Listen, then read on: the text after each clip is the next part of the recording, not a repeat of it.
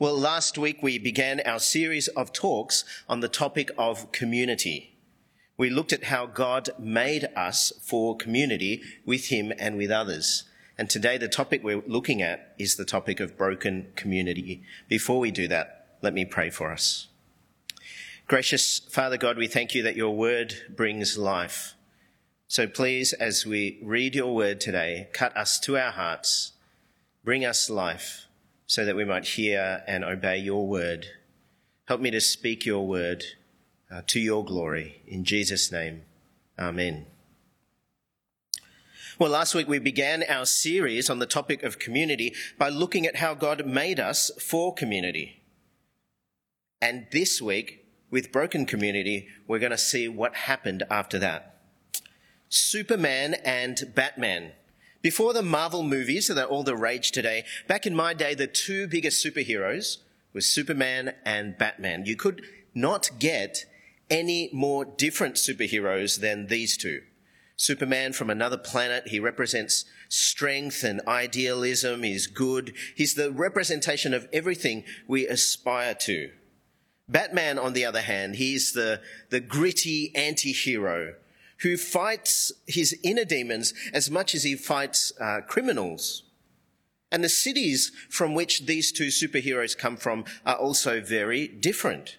You have Superman's metropolis, a shining city of decent citizens going about their life, often depicted in daylight, where all the threats to this city are external threats, alien attacks, supervillains. On the other hand, you've got Batman's Gotham City, always depicted in darkness, where apart from the villains, the threats are also from inside, internal threats, greed and corruption of city officials, making the line between the good guys and the bad guys hard to distinguish. The city of Melbourne. I wonder which city you think Melbourne is more like, Metropolis or Gotham City. I suspect that many who don't live in Melbourne would say that we are like Metropolis. We are regularly voted one of the most livable cities in the world, maybe not so much during lockdown. Currently, our community feels a bit broken, doesn't it? I mean, the AFL Grand Final didn't take place at the MCG. It took place at night as well. How shocking.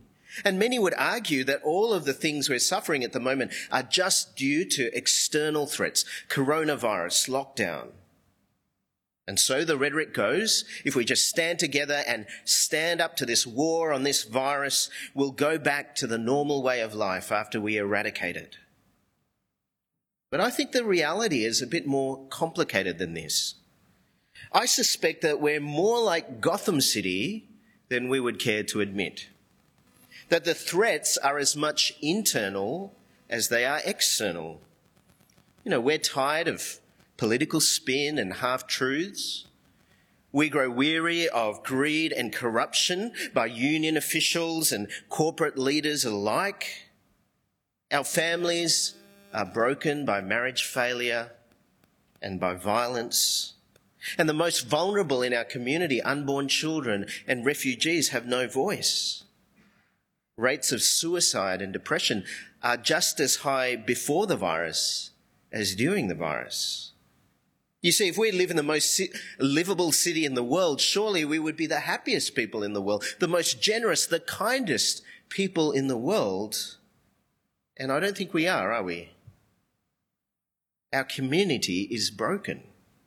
It was broken before COVID-19. But how do we explain it and what do we do about it? This is what I want to say today from the Bible. We're broken by sin and we need to repent and lament. We're broken by sin and we need to repent and lament. Well, let's look at the first point. We're broken by sin and we need to repent. Last week, God made us for community. We saw that. God made us for relationship with him and for relationship with each other. And we saw that in the first two chapters of the book of Genesis. It's a wonderful picture of loving, other-centered community. But by chapter 3 of Genesis, everything is different. The serpent poses that question that all of us have grappled with since then. Chapter 3, verse 4 of Genesis. The serpent said to the woman, "You will not surely die, for God knows that when you eat of it, your eyes will be opened, and you will be like God, knowing good and evil." So when the woman saw that the tree was good for food, and that it was a delight to the eyes, and that the tree was to be desired to make one wise, she took of its fruit and ate. And she also gave some to her husband who was with her, and he ate. Then the eyes of both were opened, and they knew that they were naked. And they sewed fig leaves together and made themselves loincloths. God gave Adam and Eve everything, and they lost it all in rebellion against God. The Bible calls this sin. They wanted to be like God in verse 5. They wanted to be God's equal. Christians call this the fall.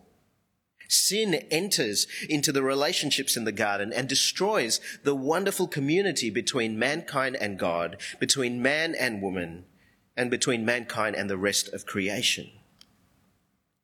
And I want you to see just how far they fell in their community. God would take evening walks in the garden to commune with Adam and Eve. That's the kind of relationship they had. But because of their sin, Adam and Eve are now hiding their guilt and their shame before God. And when God points out their sin, we see the first, but certainly not the last blame shifting in history. Look at verse 12. The man said, "The woman you gave to be with me, she gave me fruit of the tree, and I ate." Adam is blaming both God and his wife. That is what sin does to community. Sin breaks community. God made us to be image bearers of himself. We saw that last week. And we were meant to reflect God's glory, not replace God's glory. But sin says no to God and yes to self. I want to call the shots. I want to be God. This is how the Apostle Paul puts it in Romans 1, verse 25. They exchanged the truth about God for a lie and worshipped and served the creature rather than the Creator, who is blessed forever. Amen. The Bible calls this idolatry. And idolatry is not just the worship of things or the worship of bad things. Often it can be the turning of good things into God things. God made relationships. He made a good thing. Community was God's idea, but community can so easily become idolatry. What do I mean by that? We replace God with community. Instead of loving God with all of our heart, soul, mind, and strength, we expect that other relationships should meet our deepest needs. And we get to determine that. Like Adam and Eve, we want to be God. We want to call the shots. I wonder how many of you still think that marriage will meet your deepest needs.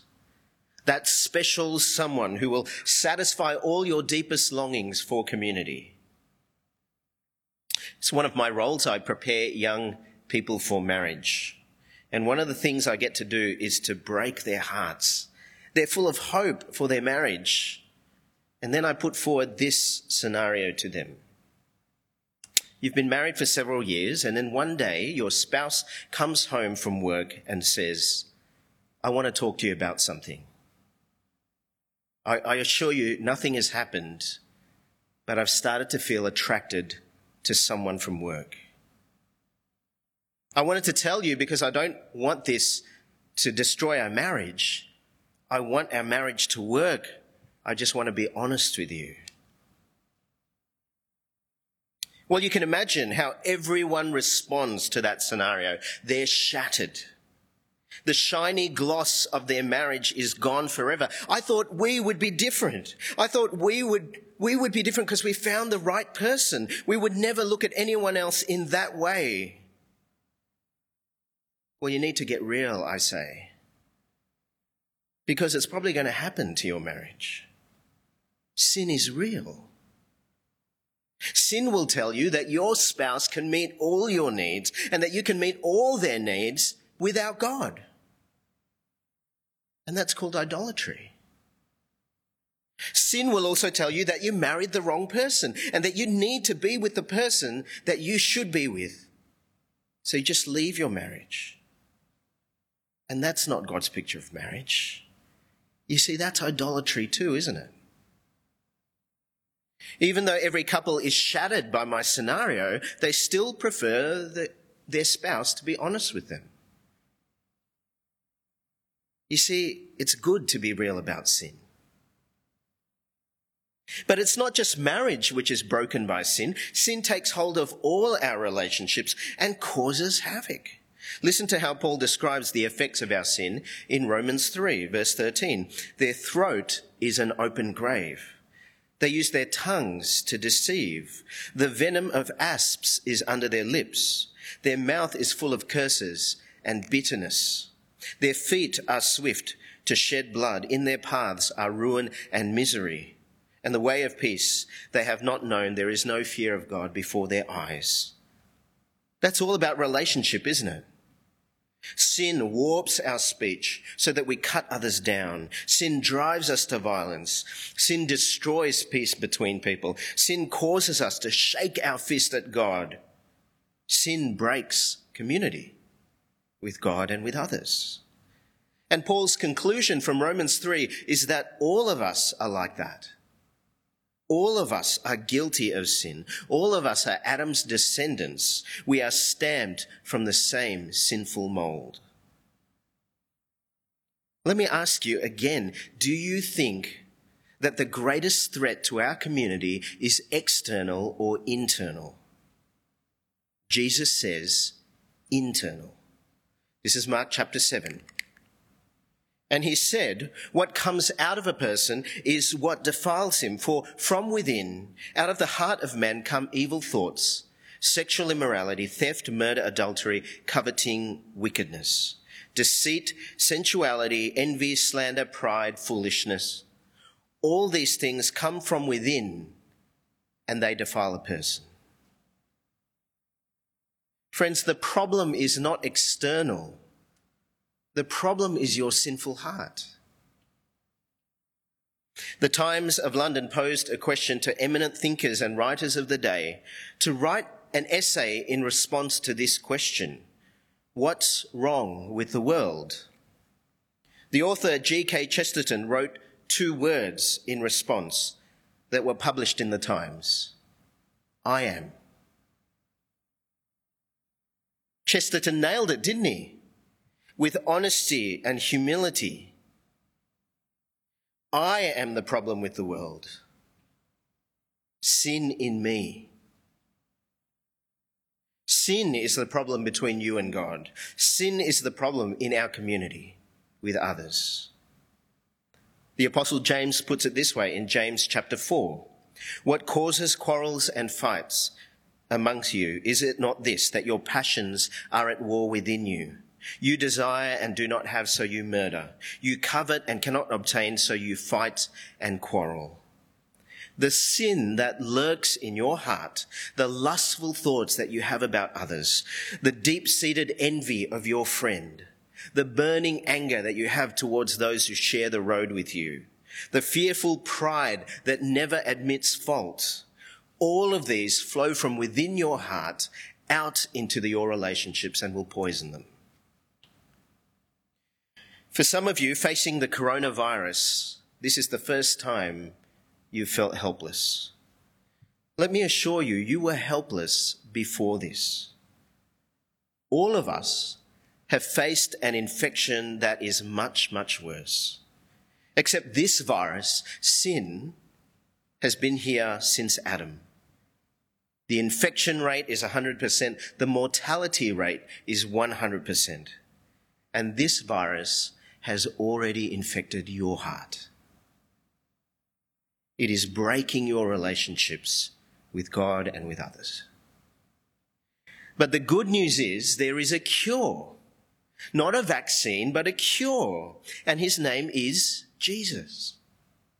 Mark chapter 2, verse 16. And the scribes of the Pharisees, when they saw that he was eating with sinners and tax collectors, said to his disciples, "Why does he eat with tax collectors and sinners?" And when Jesus heard it, he said to them, "Those who are well have no need of a physician, but those who are sick. I came not to call the righteous, but sinners." Jesus is the cure for sick sinners like us. And the cure does not work for those who do not admit they are sick. The cure does not work for the proud, the self-reliant. The cure does not work for those who think they are better than others. The cure is for those who are sick and know they are sick. Is that you? If it is you, then please keep listening. But let me speak to those who are not yet ready to admit it. You might be listening, but you're not convinced yet. Maybe you think that all your pressing problems are external. What we need is a vaccine to COVID-19. We need population growth. We need economic growth. We need to get people back into businesses. We need more social workers. We need mental health professionals. And all these things are good, and I want them too. But none of these is a solution to sin. None of these is a solution to sin's terrible companion, death. You see, we will get through COVID-19, but all of us will still face death. Right now, can you imagine anything worse than having COVID-19 in a hospital bed, all alone, struggling to breathe on a ventilator, racked with guilt about the regrets that you have in this life, filled with uncertainty about what awaits you after your death? What is the answer then?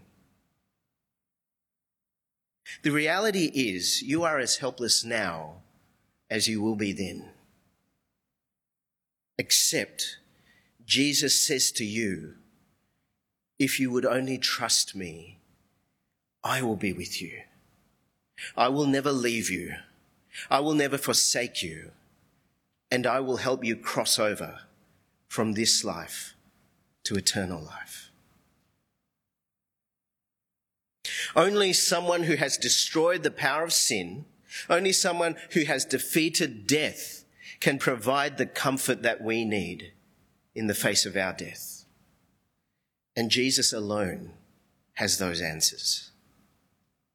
Now, if you're willing to admit that sin is your great problem, then what you need to do, the Bible says, is very simple. You need to repent.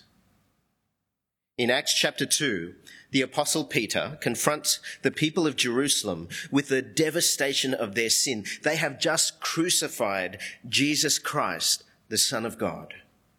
Verse 37, when they heard this, they were cut to the heart and said to Peter and the rest of the apostles, "Brothers, what shall we do?" And Peter said to them, "Repent and be baptized, every one of you, in the name of Jesus Christ, for the forgiveness of your sins, and you will receive the gift of the Holy Spirit."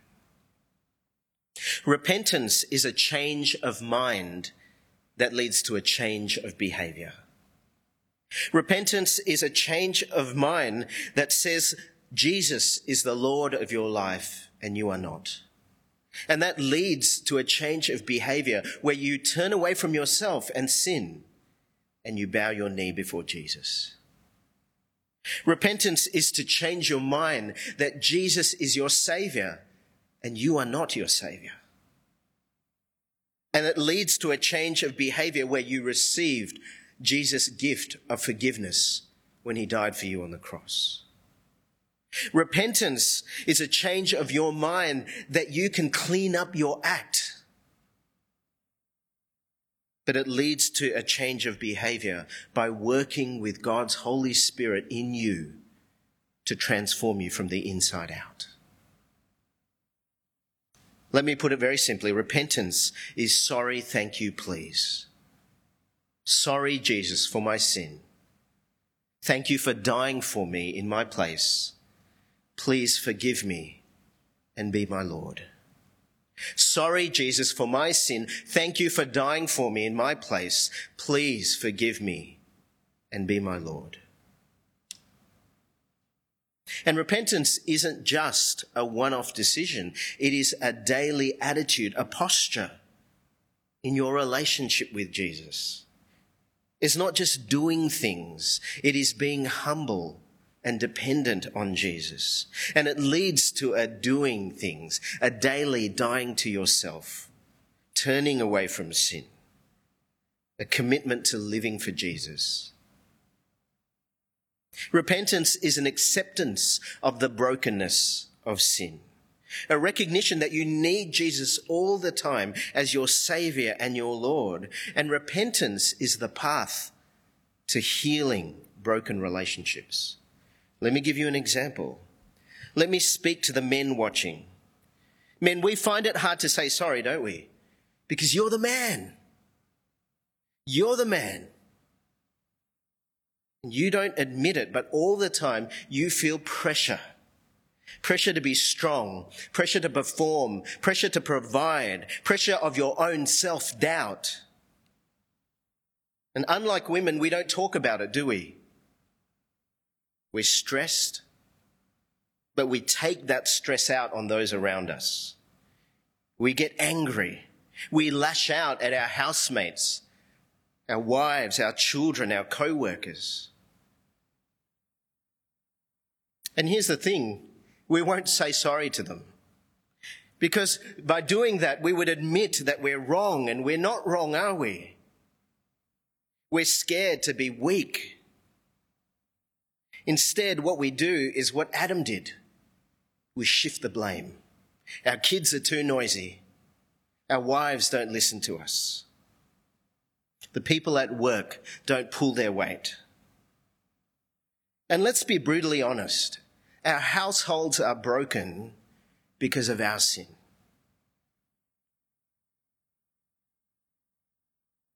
If you're willing to admit that, then the first thing you need to do is to repent. You're not the man. Jesus is the man, and he's always been the man. You are weak and dependent. You are broken by your sin. You need him. So say sorry, thank you, please to him. And the second thing you should do is to go and say sorry to the people you live with. If you want to see the brokenness in your relationships start to heal, the next time you get angry with your kids because of your stress, get down on your knees, look at your children in the eye and say sorry to them and ask them to forgive you. Well, not only do we need to repent, but because we are broken by sin, we need to lament. If infection numbers stay low in Melbourne, we will see more easing of restrictions. And if we get a vaccine in the next 12 months, we might see things return to normal even by sometime next year. And we're all looking forward to this. But the danger is that when life goes back to normal, we forget how broken we really are, how weak, how helpless we are. We'll get busy with our plans, our commitments, and we'll think that we're in control again. And all of that control is an illusion. We live in a broken world. Romans 8, chapter 19, for the creation waits with eager longing for the revealing of the sons of God, for the creation was subjected to futility, not willingly, but because of him who subjected it, in hope that the creation itself will be set free from its bondage to corruption and obtain the freedom of the glory of the children of God.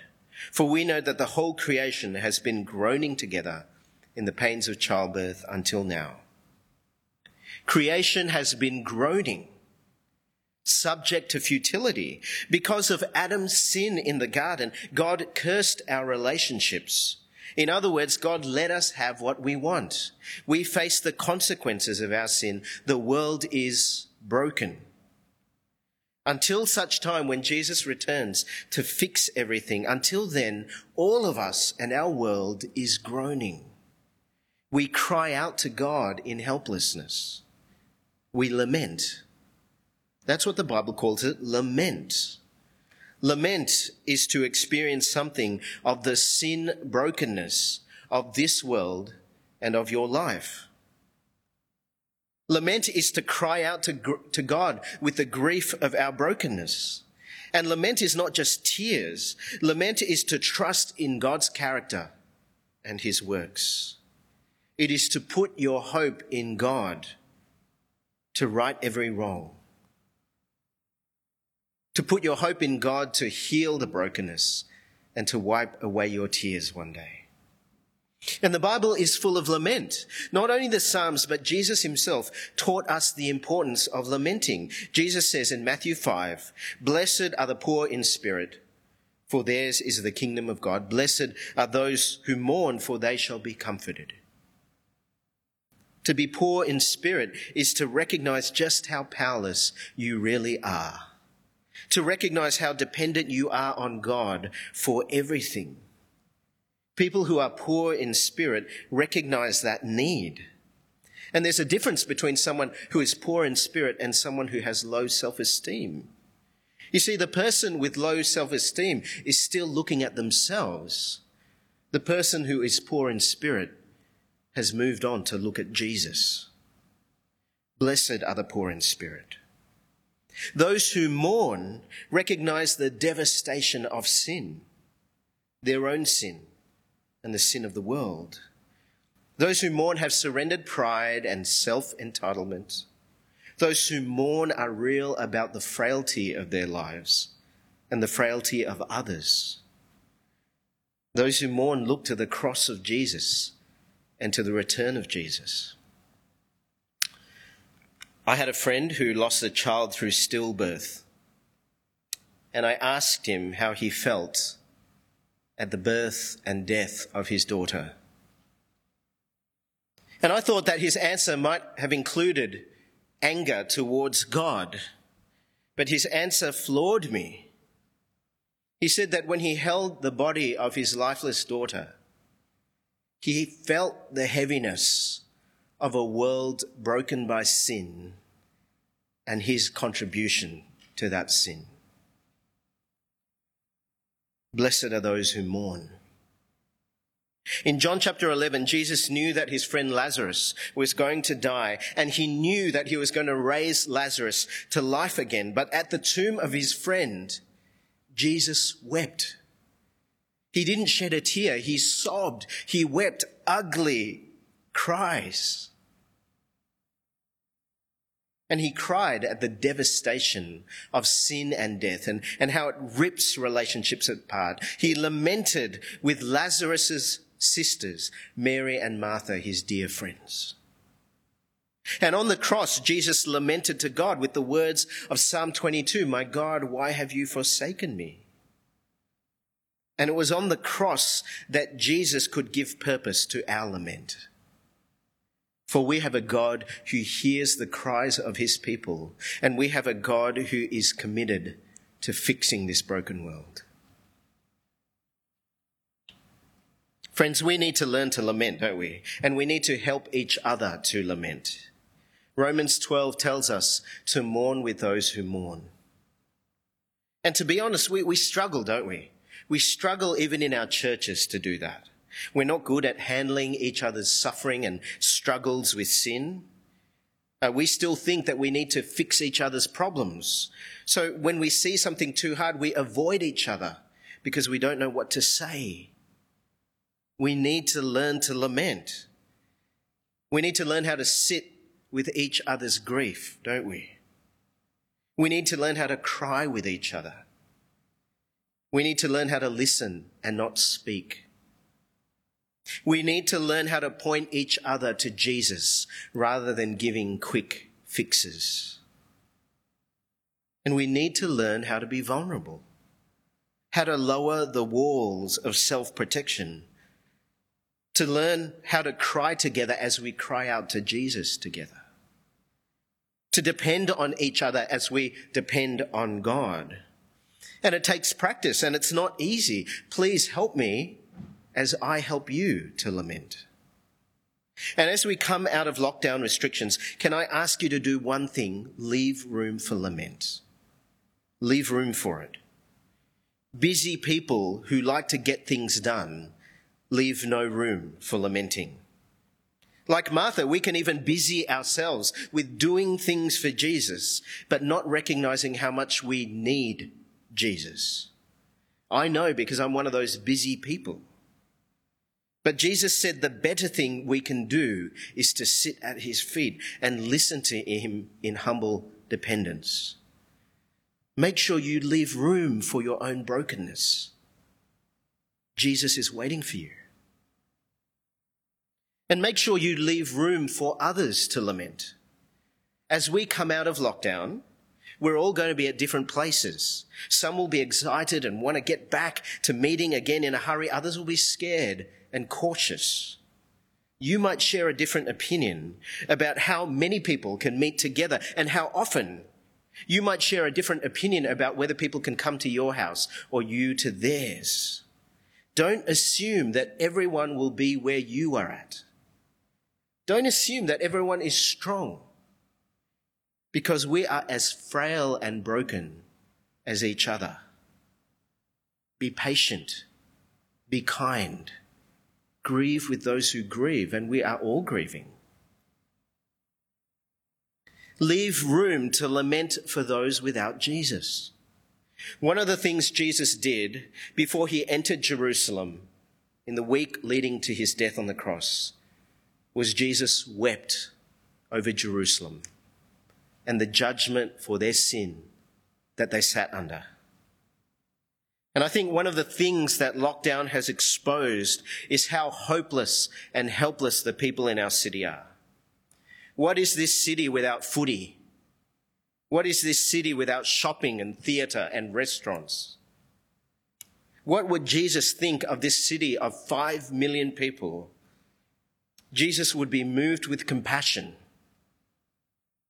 His heart would go out to the helpless and hopeless sheep without a shepherd. And what this city needs more than footy and barbecues is Jesus. Leave room in your heart to lament for this city. Gotham City had Batman. Metropolis had Superman. And what Melbourne needs more than ever, humbled and broken by our sin, is Jesus. Let me pray for us. Gracious Father God, we thank you for your word that speaks the truth in love to us. We are broken by our sin, our relationship with others and with you.